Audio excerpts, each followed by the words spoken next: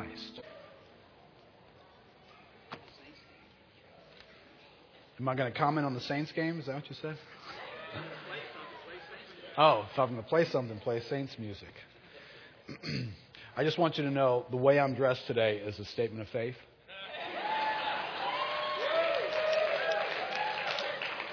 No, you don't understand. Just because it's black and gold, I was going to wear my Saints jersey today. But I felt like that would be a statement of doubt. Because then I'd be saying, because I don't think I'll get to wear it in 2 weeks. So I didn't wear it today in faith, believing that I'm going to wear it in 2 weeks. So anyway. And so somebody asked, we're doing this idol series and attaching that to the Saints thing.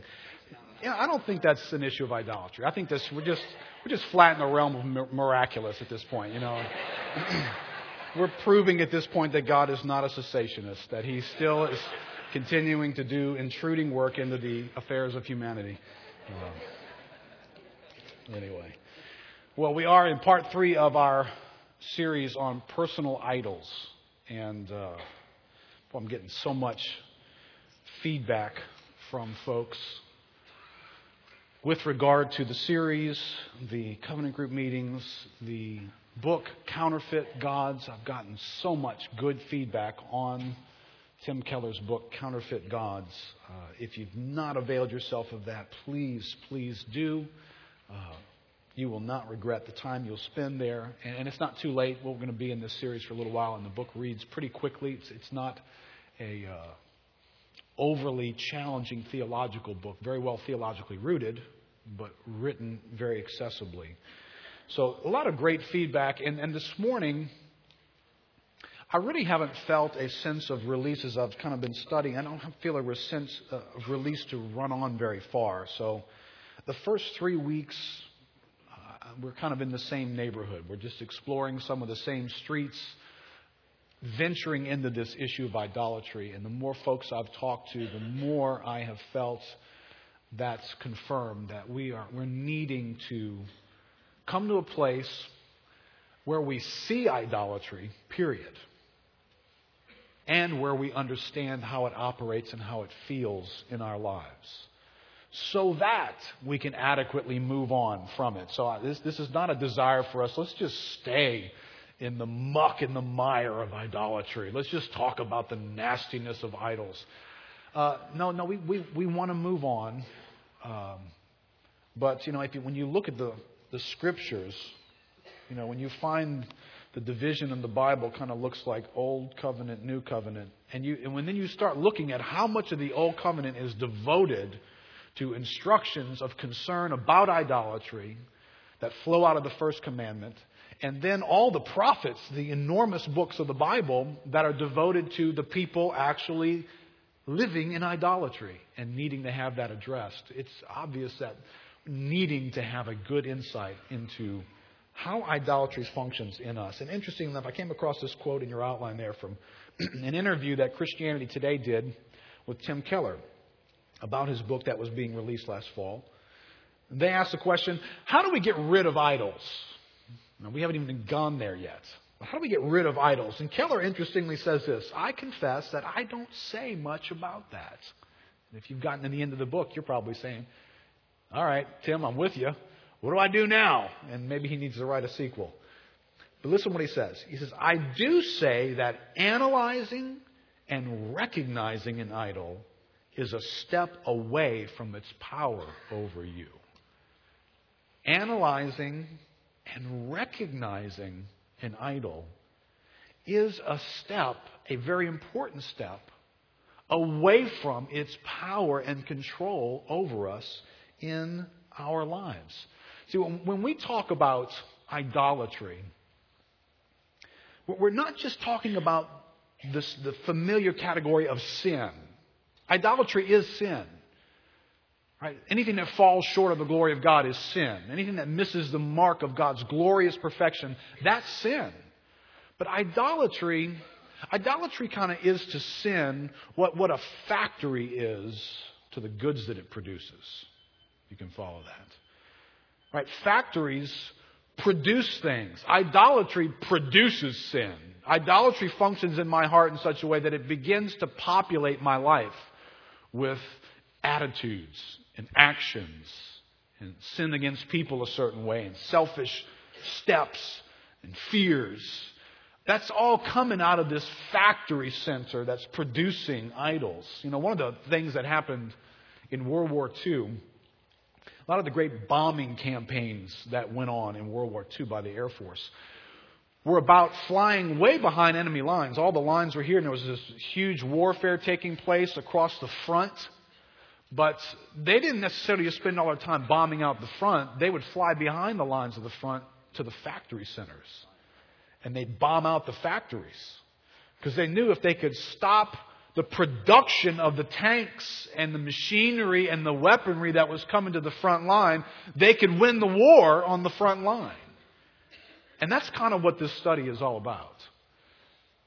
If we only live our life in a place where we're analyzing how we sin, and we just need to stop doing that. But behind the lines, those front lines are, the places where we're having conflict. The front lines are where our issues are being worn towards one another. But behind those front lines, there's a reason why I'm doing that. Something is producing these things in me. And if we can go there and spend our warfare there, then we begin to win on the front line a whole lot easier. But there's something about idolatry as you study it and as I hear guys discussing it. There's a subtleness to idolatry that it tends to be stealth-like. It hides. And you find it a challenge. It's one thing to stand up and say, okay, can everybody stand up for just a moment and just confess sin? Probably most of it could say, yeah, Tuesday, this, all week, this. We could go there. But then maybe you've noticed as you start to kind of look at the idolatrous component of it, it's not as easy to discover that. Well, here's an interesting thought. John Calvin says, the evil in our desire typically does not lie in what we want, but that we want it too much. See, now I think what we've relegated sinful analysis to is that wrong? Is that thing wrong? Is that thing wrong? Is this thing wrong to have in my life? Is that thing wrong to have in my life? And the Bible does come right out and say some of those things simply are wrong. But there can be some right things that we want the wrong way. And that's idolatrous. A lot of us think that money is evil, right? Doesn't the Bible say that? Good for you. That's as close as I come to Peter Davidson behavior, by the way. I'm slowly being corrupted. At some point, you won't want to answer any of my questions either. The Bible doesn't say that money is the root of all evil. It says the love of money is the root of all evil. So, don't make the mistake of looking at somebody and saying, look at the size of that dude's bank account. I can tell by the car he drives. That dude's he's just wearing idolatry. Listen, you can not have the right car and not have the right money in your wallet and be wanting money more than that guy does. And money's more of an idol for you than it is for him. Marriage isn't a bad thing, is it? The Bible tells us it's good to be married. Children aren't a bad thing, are they? Just kidding, guys. The Bible says they're a blessing. There are things in our lives that the Bible calls good, but how many of you know they can become corrupt and idolatrous? Marriage can be an idol in your life. The desire to be married can be so big. Is it wrong to have any desire to be married? No, not at all. But if the desire to be married goes from here to here, it will become controlling, dominating, and you'll see it take its effect on your walk with God and who God is and how you're looking to Him versus how you're looking to that. Now, you could get married and then have this idealistic, which he's got a great chapter. If you've read that chapter yet, everybody needs to read the book, period. But great insight on you can get married and you have these expectations for what marriage is going to be. Is it wrong to have expectations about marriage? No, because the Bible tells us all kinds of things about the role of the husband, the role of the wife, and how to work through things. That develops in me expectations. But when I take that and I go with my expectations and my desires and my cravings, and I got to have it that way from here to here, now what I have on my hands is a marriage that can never satisfy me. And I'm totally bound up in complaining and critiquing, and this isn't, and you're not, and if it weren't for you. Is it because marriage is wrong? We should all repent of marriage. No, it's because I have an idolatrous desire for my marriage to be something beyond what it should be and what God has said for it to be.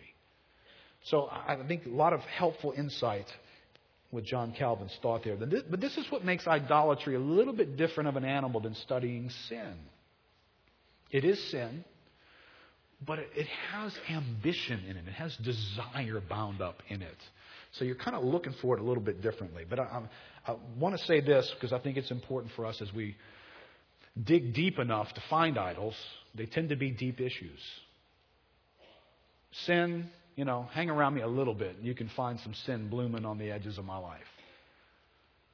Idols, a little harder to find and locate the epicenter for an idol. What are you wanting in that moment? And then you'll find that some of these things have been in us for a long time. They're just the familiar ways that we operate. They're the ways that we've gotten used to negotiating life. Well, that makes it hard to deal with. So I just want to tell us up front, if we're going to get any mileage and any benefit from God in this study, we're going to need to be ready to deal roundly, as the Puritan said, with our soul. Take our soul to task and go round after round with it. Because you will not deal with an idol casually. You will not answer one altar call and be done with an idol. Anything you can do in that category, which you can do some things in that category, it hasn't become an idol yet. It's pre-idolatrous. So if you can knock it out with one punch, it wasn't an idol yet. If you hit it and hit it and hit it, and it stands and looks you back in the face and says, that's all you got? That's about all you had last year, too. That's an idol. So much more of a challenge to deal with. But listen to this thought, very helpful from a book called Breaking the Idols of Your Heart. It says, perhaps you are familiar with the idols that are described in books like Exodus and Isaiah. These were false gods represented by statues. They had names like Baal, Marduk, Asherah. People put these idols in the center of their life. They became people's ultimate concerns. Now listen carefully. Men and women offered them material goods and labor and time with the hope that the gods would make their lives better. All right, that right there is very helpful.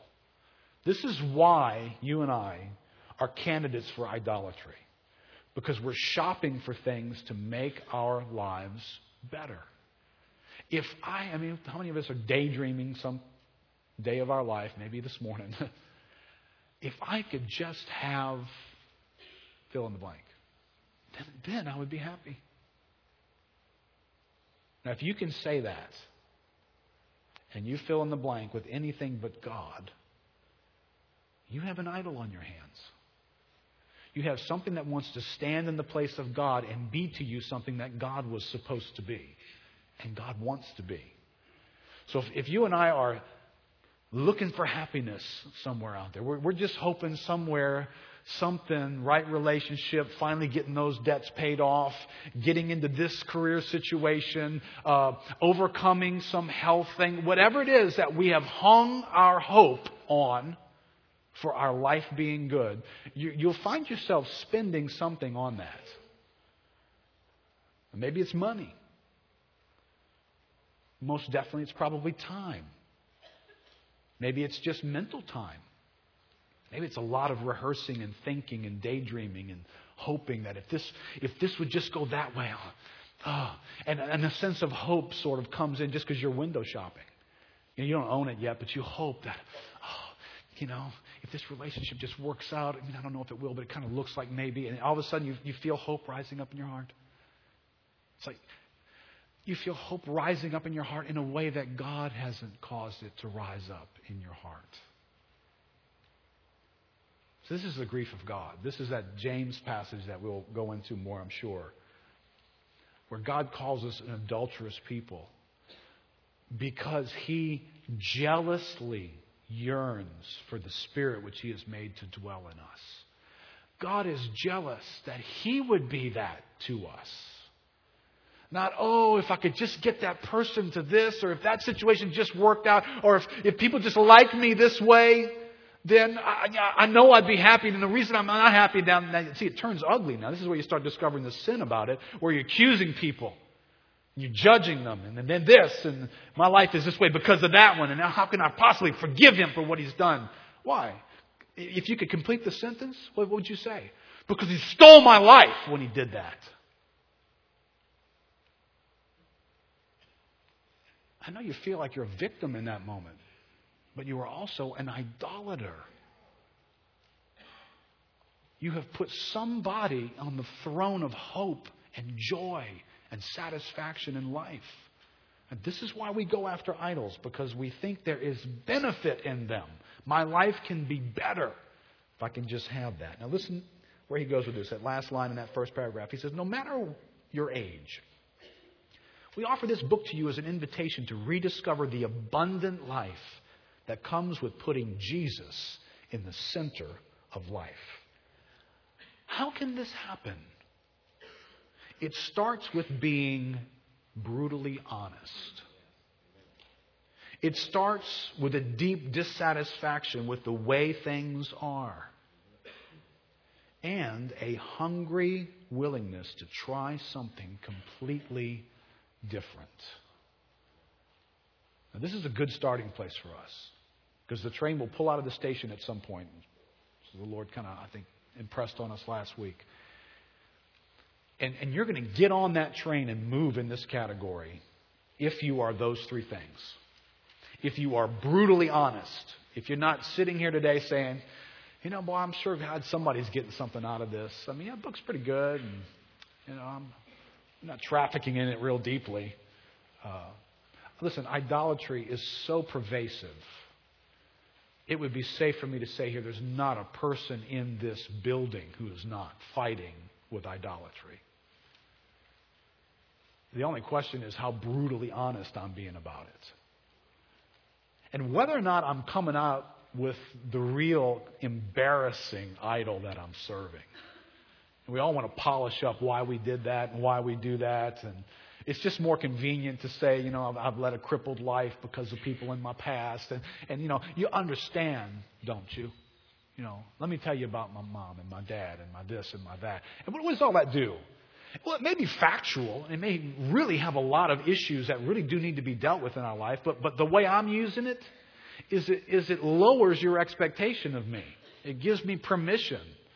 See, I'm just going to be less of, whoever I'm supposed to be. My wife, she can't expect that much from me. I mean, given my past, and, what does that do for me? It helps me to feel better about me when I serve my idol of not wanting to be a failure in the eyes of anybody. Am I being brutally honest like that? Or am I just living at the place where, listen, I know I'm not perfect. I mean, who is, right? Is that as deep as it goes? I mean, Keith, do I have sin issues? Huh. Yeah. Yeah, of course. That's not brutal honesty. That's convenient agreement. Brutal honesty is put the ugliness on that thing that it needs. Peel back the veneer of that paint that you got on the thing and look at just how ugly the face of that sucker really is. It's ugly. Brutal honesty. Then when we're brutally honest, how about deep dissatisfaction? Are you just sick of being the way you are? I'm just sick of it. That'll make all the difference in the world on whether or not you jump on the train with hungry willingness. See, if you're not sick of you yet, I very much doubt you'll do the legwork that it takes to deal with your idols. You're not sick of you. This is why some will jump on with both feet. Some will wait and be passed by. So the urgency of today is in the title. Don't be idle about your idols. Don't just be listening and being aware, but not being aggressive. And I'm going to give us 2 reasons today that are in our best interest. Ultimately, the reason why we do anything is for the glory of God. But God sometimes turns to us and says, hey, you know what? This will be good for you too. And quite honestly, every time something glorifies God, it is the best thing for us. That's a connection we don't ever want to disconnect. But 2 reasons that very much serve our best interest not to be idle. One is idolatry brings harm. And the second is idolatry is quite stubborn. It's in your best interest not to give it room in your life. So let me just walk first through idolatry brings harm. Turn to Jeremiah chapter 7. A lot of our passages will come in this series out of the prophets because they are addressing idolatry. In Jeremiah chapter 7 is God's word to His people who have retained a relationship with God in their mind, and yet they have also pursued idols. Verse 1. The word that came to Jeremiah from the Lord. Stand in the gate of the Lord's house and proclaim there this word and say, hear the word of the Lord, all you men of Judah, who entered these gates to worship the Lord. Thus says the Lord of hosts, the God of Israel, amend your ways and your deeds, and I will let you dwell in this place. Do not trust in this deceptive words. This is the temple of the Lord. The temple of the Lord, the temple of the Lord. For if you truly amend your ways and your deeds, if you truly execute justice one with another, if you do not oppress the sojourner, right? These are all those exterior things. Remember the model we put up? Did everybody get one of these handouts today? I know we had a bunch of them given out. This idol architecture handout. Raise your hand if you didn't get one of these. It's an extra little handout. All right, please pick that up when you leave today. There was more made there in the Welcome Center. If I have time, I'll explain a little bit further today. All these exteriors, the fatherless of the widow caring for them, or shed innocent blood in this place. And if you do not go after other gods to your own harm. When you and I go after other gods, it is to our own harm that we do it. It is guaranteed it will at some point, probably not immediately. This is the deceptive part. It will bring harm into our lives. We have signed on for harm. The New American Standard translates that same verse, nor walk after other gods to your own ruin. Idols act like they're going to benefit us, while in reality they ruin us. They harm us. But that's not how they advertise themselves, though, is it? You know, idols don't ever pop up into your life sounding like a drug commercial on TV. Have you seen the drug commercials on TV?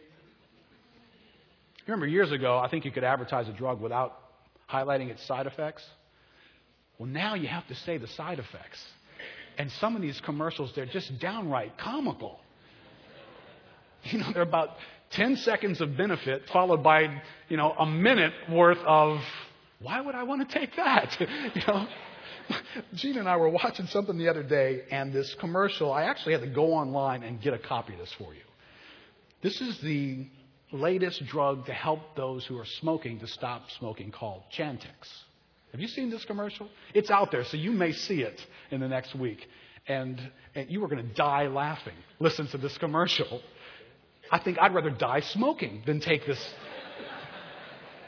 And they kind of read it like they're reading fine print on the bottom. The guy says it real fast. So I can't quite do it the way he does it. But here's the warning. The advertised benefit is you can stop smoking. Warning, serious neuropsychiatric events, including but not limited to depression, suicidal ideation, suicide attempt, and completed suicide, have been reported in patients taking Chantix. All patients being treated with Chantix should be observed for neuropsychiatric symptoms, including changes in behavior, hostility, agitation, depressed mood, suicide-related events, including ideation, behavior, and attempted suicide. These symptoms, as well as worsening of pre-existing psychiatric illness and completed suicide, have been reported in some patients attempting to quit smoking while using Chantix. Okay, I'm thinking, okay, I got a bad habit, or I got a gun to my head. Which one do I want? I think I'll just pass. And then at the bottom of this is that this should be what every idol in our life is required to put at the bottom of its presentation to us. The risks of Chantix should be weighed against the benefits of its use. Idols don't pop up that way, do they? And say, look, you get me involved in your life, and I'll guarantee you this, and you'll feel this way, and it'll be beneficial to you this way. And then they just stop there. They're not required by law to say, but the risks involves this and this and this and this and this, and the long list of real risks that you take when you sign on to get an agreement with an idol. And you should seriously consider the risks and not just the immediate benefit, right? The scripture says there's a way that seems right to a man. But in the end, it's the way of death. You know, the idol leaves off the in the end thing. He says, doesn't this seem right? And quite honestly, that word seem, what a word. It just, when idols come and they say, if you could just have this, if you could just get people to, if you could just, it seems right, doesn't it? There's something inside of you that says, man, that is so right on. But the rest of the commercial is, this leads to death. It leads to harm. It leads to ruin. See, Israel was drawn to get something of benefit from these idols. Right, remember that quote earlier? Men and women offered them material goods and labor and time with the hope that the gods would make their lives better. You move into a land that you've never been in before. Your neighbor over there, his crops are growing. His cattle are reproducing. He's got a big family. You get to know him a little bit, shake hands, how's it going? And he talks about Baal worship. He worships Baal and Asherah. He's into the fertility gods. And your crops, maybe they're struggling a little bit.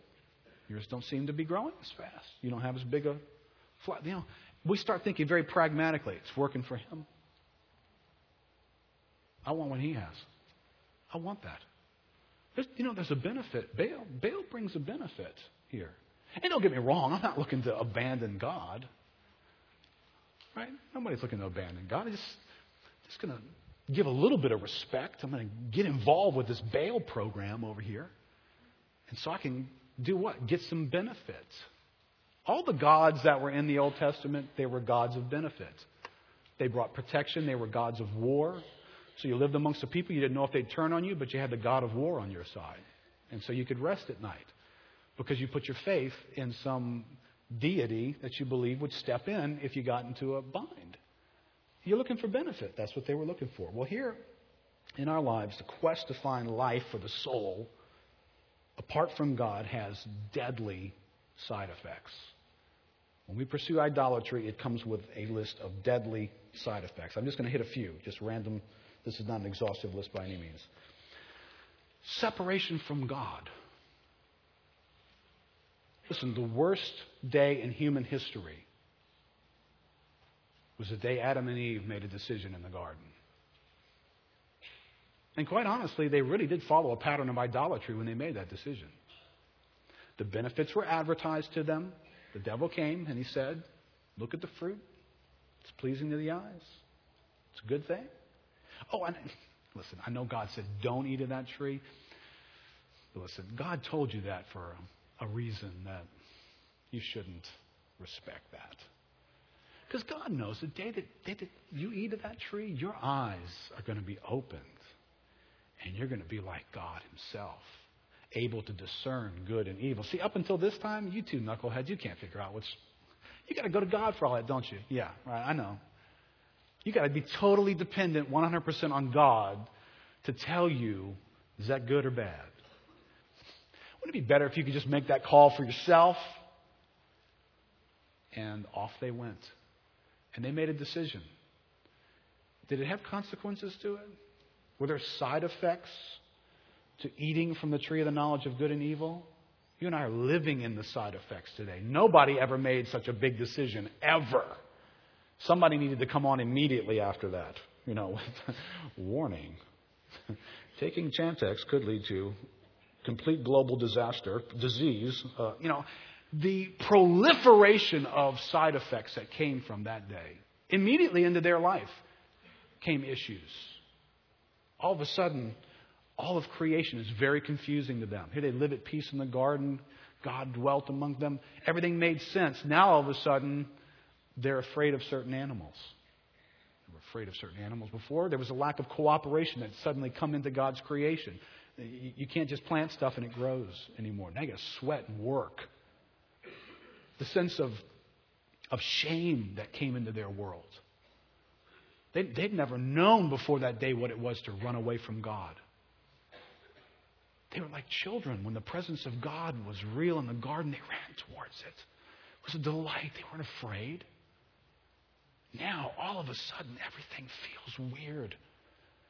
And remember, God has to come and find them because they're hiding from God. Well, whoever made you think you should hide from God? You know, you get very confused. You start signing on for idols.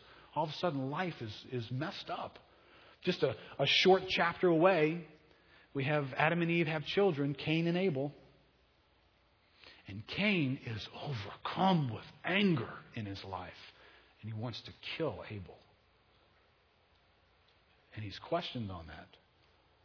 Why are you so angry? And why is your countenance fallen like that, Cain? If you do well, will you not be accepted? What? Will you not be accepted? All of a sudden, there's this quest for acceptance in him. And his offering wasn't accepted. And he's weirded out. He wants to kill somebody over it. No one said anything about that when it was just an offer to eat from the tree, though, was it? See, at this point, there was a decision made by man that God, we don't want you out of the picture. We just want an alternative to you. We want to be able to pursue something on our own. We want a God alternative.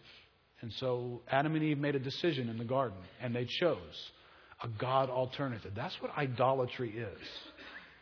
It's having in our lives a God alternative. I don't need to go to God for this thing. I will go to my idol for it. I will find my hope, my satisfaction, my future in that. Now listen, there's a reality here this morning, because most of what I'm going to say has to do with the fact that many of us have come into a relationship with God and yet still struggle with idolatry. But there would be some of us here this morning who have never even come into a relationship with God. Oh, well, we're religious and stuff. But God's not at the center of our life. And we're not even fighting for Him to be there. And when we hear the term idolatry thrown out there, we start thinking, well, idolatry, that's those people that just completely abandon God. They don't want God and they're cursing God. They don't want God in their life. Well, you know, that's not the idolatry you find anywhere amongst the people of God in the Old Testament. That was the thing. They never wanted to abandon God. They just wanted something else with God. Now, the Canaanites, they didn't believe in God. That's your God. Our God's Baal and Asherah. But the people who knew something about God, the idolatry described throughout all the Scriptures is God and something else. It's just shoving God to the side a little bit. It's not taking Him out of the picture completely, you see. But God comes in and says, no. Idolatry is when you move me from the center and something else is there. Even if I get to stay in the picture. So there's some of us need to come to the reality that brings a separation from God. That sin separates us from God. Even though in our estimation, God's still in the picture with me. What do you mean He's separated? I'm not cursing God. It's not like I don't appreciate that there is a God and that He's, at work in the world. Sure, I'm all for that. But He's not the center of your life. Well, then that's idolatry. God's not just making a big deal over the fact that people have cursed Him and abandoned Him, don't want anything at all to do with Him. Idolatry in the Old Testament was people who wanted God and something else. And that's what God makes all the noise about. Christopher Wright says, humans have breached the creator-creature distinction. Not that humans have now become gods, that's what Satan said would happen, but that they have chosen to act as though they were.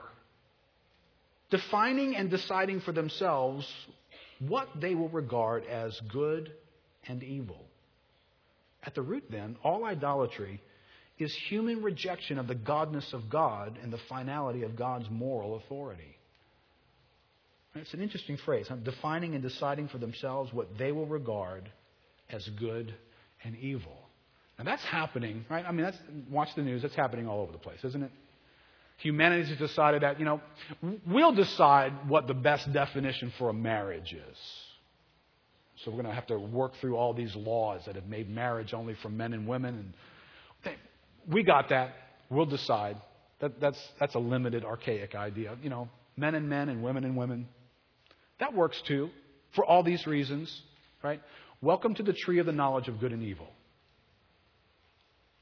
Now remember, in the garden, man was never intended to be able to have the ability to be independent of God and have life make sense. That was a lie from the devil. There was a reason why God said you can eat of everything else, but do not eat of that tree. Because you can't handle the knowledge of good and evil without me. All these judgments that we make,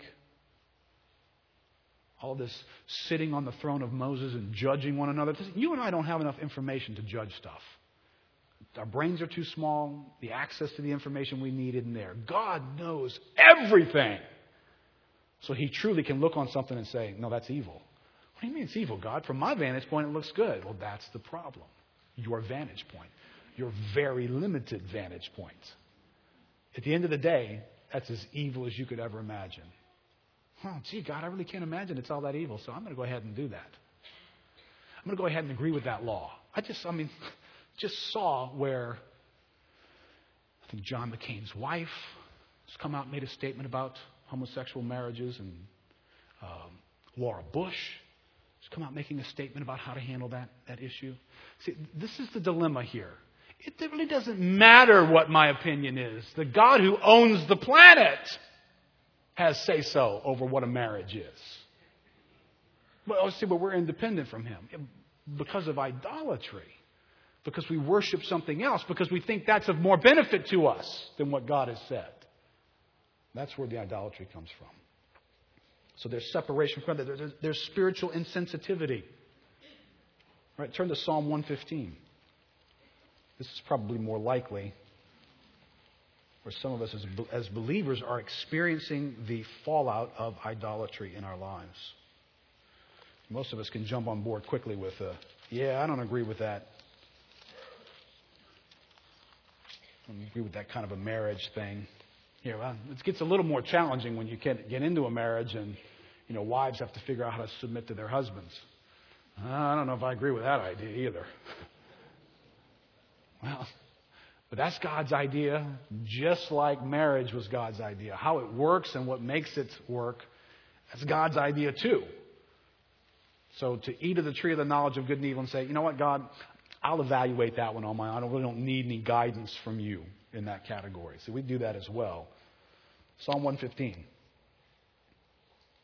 says, not to us, O Lord, not to us, but to your name give glory, for the sake of your steadfast love and your faithfulness. Why should the nations say, where is their God? Now remember, do you reason why the nations would say that? Because God didn't allow His people to make graven images of Him. So when you walked into Israel, you looked around and you said, where's the tiki? Where's the Asherah pole? Where's the image? Where's their God? They don't even have a God. Well, our God is in the heavens. And unlike your God, who doesn't really exist, He does whatever He pleases. He does stuff. Our God's for real. Their idols are silver and gold, the work of human hands. They have mouths, but do not speak. Eyes, but do not see. They have ears, but they do not hear. Noses, but do not smell. They have hands, but do not feel. Feet, but do not walk. And they do not make a sound in their throat. Now here's the difficulty. Those who make them become like them. So do all who trust in them. Become what?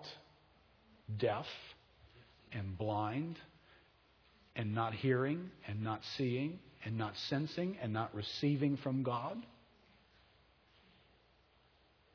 Now, this is a rule that whether you knew, I didn't know that. I didn't know. This is kind of like those nasty little picture things that catch you going through a red light. I have a little experience with that, unfortunately. Whether you were aware or not, I thought I made it through that intersection. And then they send you this irrefutable evidence, there's a timer there, and there's a line there, and there's a picture, and it's got the back of your head right there. It's like, ooh, I didn't know that. See, this is one of those things. Ooh.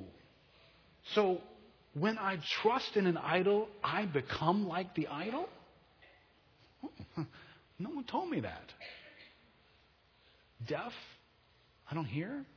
Well, eyes get blinded. I don't perceive things. Well, now physically, this is not talking about physical dynamics, is it? It's talking about spiritual dynamics. Right? Jeremiah came along and said, "Hear this, O foolish and senseless people, who have eyes but see not, who have ears but hear not." How often is that phrase repeated in Scripture? A lot. Because idolatry is at work in the human heart. And when you and I serve idols, we become that. J.K. Beale, who wrote a book called We Become What We Worship, it's a theological anthem on just this one point.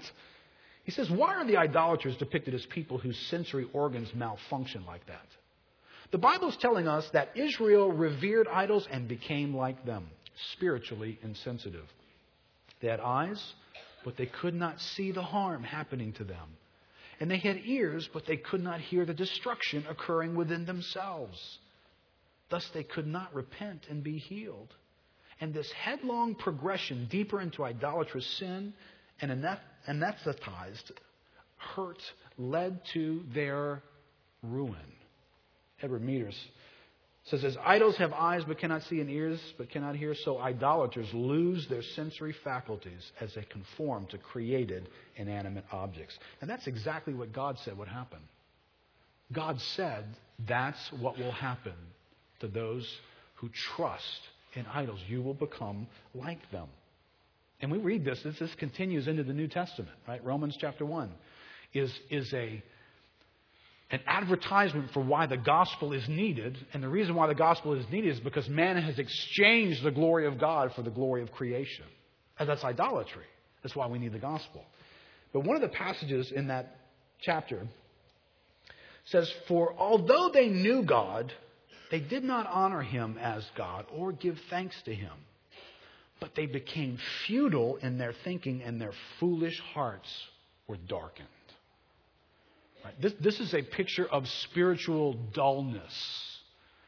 Idolatry produces dullness in the life of Christians. It's interesting. There used to be this phrase, if you've been around church for many, many years, especially maybe Pentecostal churches, you would have heard the phrase, the heavens are like brass. Y'all heard that phrase? The heavens are like brass? It was typically used when people were praying and they're trying to hear from God. And I just need some direction from God about this, and I'm praying, and then the heavens are like brass.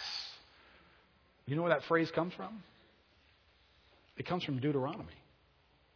Deuteronomy chapter 28, where you find these blessings and curses, where God says, if I'm God for you, I'm going to bless you this way. If you make something else a God for you, then all these curses are going to come upon you. Do you know what one of the curses was? The heavens will be like brass and they won't yield rain, and I'll send drought amongst the land. So when someone stands and says, the heavens are like brass, what they mean today is not it hadn't rained in a long time. It's that I haven't heard anything from God. I just can't seem to hear from God. Now, how many of us go through a season like that and we want to take God to court over it? Like God's the one who's screwing up here. So why won't God say something?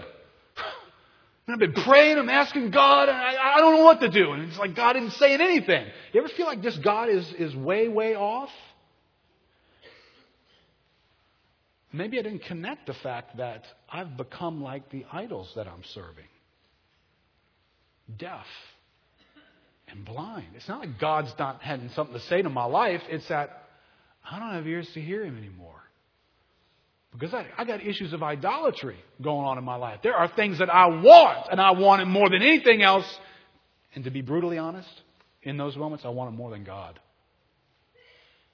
And all of a sudden, my ears have lost their ability to hear for some strange reason. No, let's not take God to court on that. Let's find out whether or not we have been trusting in something besides God, and it's impairing our hearing. And if we'd stop trusting in those things, we begin to hear God. At the heart of idolatry is whether or not we're going to obey. So if God were to tell you His will and you have an idol in your heart, guess what? You wouldn't do it anyway. You might as well not hear. Because I'm bound up with this thing over here. I'm going to do what this thing tells me to do. I'm very limited by it. Let me skip this last one. Drawing the opposition and discipline of God. You can read those passages there. They are important. I just don't want to run out of time here. Idols bring harm to us. And lastly, idols are stubborn. Jeremiah 13:10. This evil people who refuse to hear my words, who stubbornly follow their own heart and have gone after other gods to serve them and worship them. What's very common is this use of the words stubborn and stubbornly to describe the attitude of the heart of those who are serving idols. It's all over the Old Testament. Psalm 81 says, "But my people did not listen to my voice. Israel would not submit to me. So I gave them over to their stubborn hearts to follow their own counsels." Beale says, in the context, the stubbornness of their heart and walking in their own devices is respectively their intractable commitment to worship idols and continuing to commit the sin of idolatry. In fact, whenever the word stubbornness occurs in the Hebrew Bible, it refers without exception to Israel's idolatry. And that's very interesting. This is telling because this reveals the nature of what an idol feels like in us. It's when we become stubborn, strongly emotionally bent on one thing over another. I'd love to say that's always a righteous outbreak of the Spirit of God. More realistically, it's something in our lives that we want with an idolatrous passion. And we are intractable. We are immovable when it comes to that issue. When we start using language like this, refuse. I will not. I don't care what. I will not. You ever have that conversation with somebody? Somebody's coming to you with some corrective measure, trying to restore your life in some way, point you back towards a person. And you start puckering. You have no idea what that person does. I will not. That refusal, that my feet are in the cement posture, it's idolatry. Now listen. Remember, hopefully we've done enough homework here that you're not dragging tiki images with you right now. It's like, well, what am I worshiping in this moment? Well, you know what you might be worshiping in that moment? Safety and security. I don't want to be hurt again. Matter of fact, not only do I not want to be hurt again, I will not be hurt again. Anytime you will not, you might want to be carefully examining that. That's a spot that's got some roots that's growing deep down in you. It's not just the things that, idols are what I want. Oh, I'll do anything to have that. Idols are also what I will not. I will not. And that's not so much a desire to acquire something. It's an idol that wants to protect something. I'm afraid. I've been hurt. Do you understand how badly I've been hurt? Try and work with somebody who's seeking to restore a relationship, restore a marriage. That was really bad. And what you get is a desire for somebody not to be hurt. Now go with me here for a second. Is it wrong for you not to want to be hurt? No. But the evil in our desires is not so much in what we want, but in that we want it too much. I don't want to be hurt, and I will not take the chance again. But But what if in that hurt is the most amazing God-glorifying event that you could have ever imagined? It doesn't matter. I'm not going there. Wait. Well, then you just stopped living for the glory of God. You're right. The backside of what I'm talking to you about is the cross, isn't it? There was never a more painful moment in any human being's life, in the existence of humanity, than what Jesus Christ experienced on the cross. Easily, if there was any other will to be pursued or benefit in the universe than the will of God, the Son of God says, I am not going there. So listen, it is not the will of God. It was not the will of God for the Son of God. It is not the will of God for any of us to be ultimately rescued from all pain. We don't get to live a pain-free environment.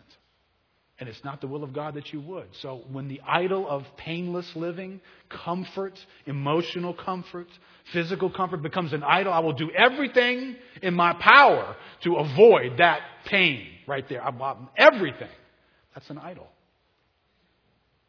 Because it could be God for you to go exactly right there, so that He can resurrect something and blow your mind and see the glory of God come into that moment. And let me close with this thought. Turn to Joshua chapter 24.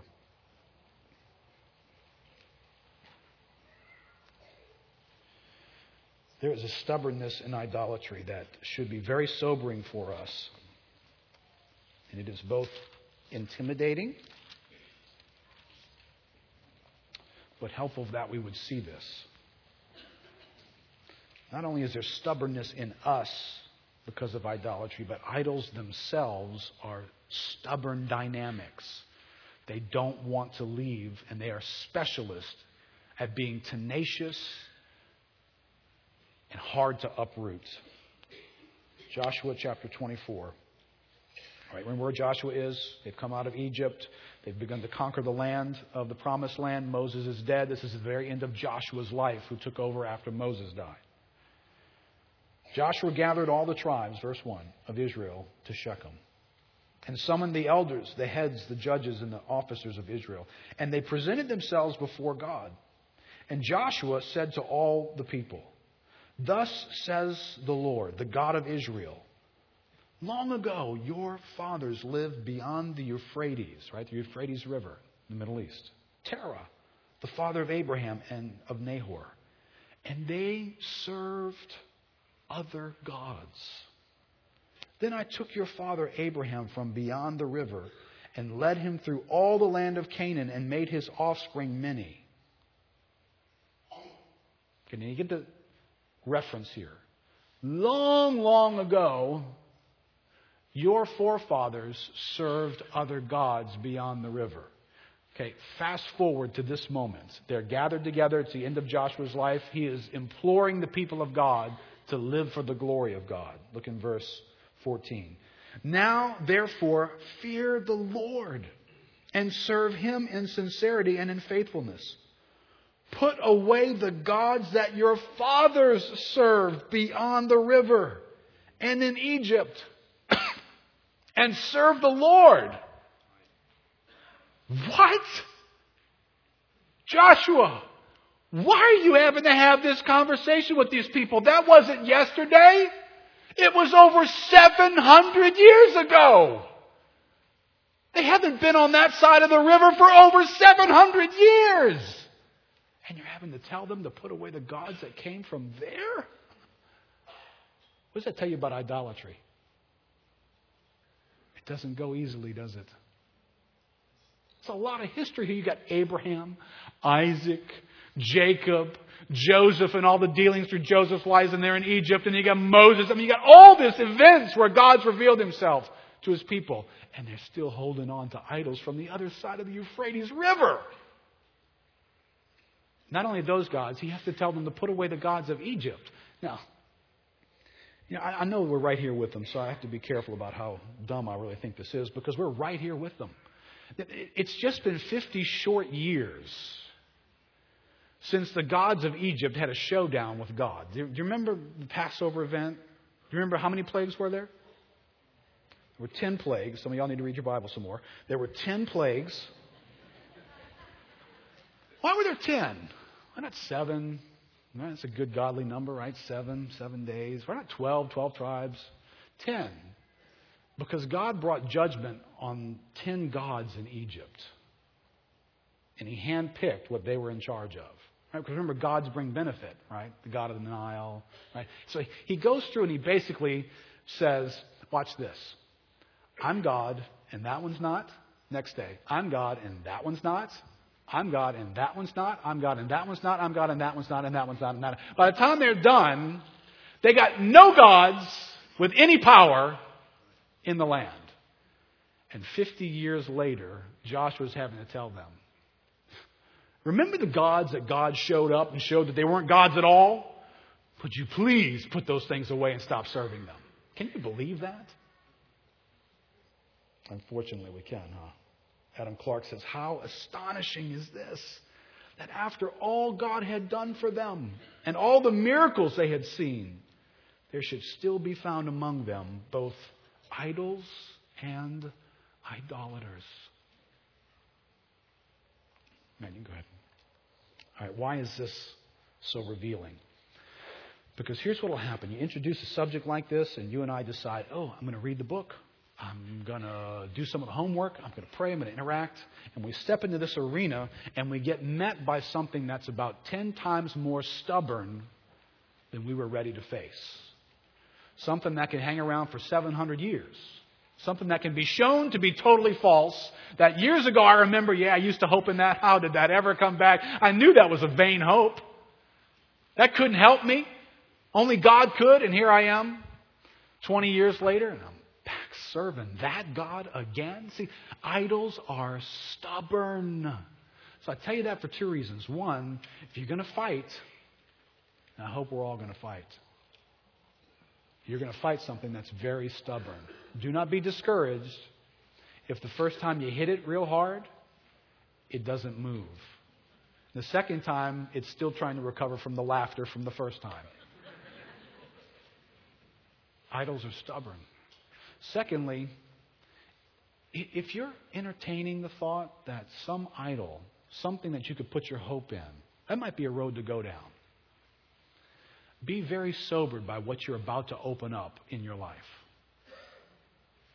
If it's not in your life right now, don't open up some 700-year can of worms that not only won't want to leave your life, but it won't want to leave your children's lives either. It will want to be around for a long, long time. So let's not be idle about our idols. All right, let's stand up together.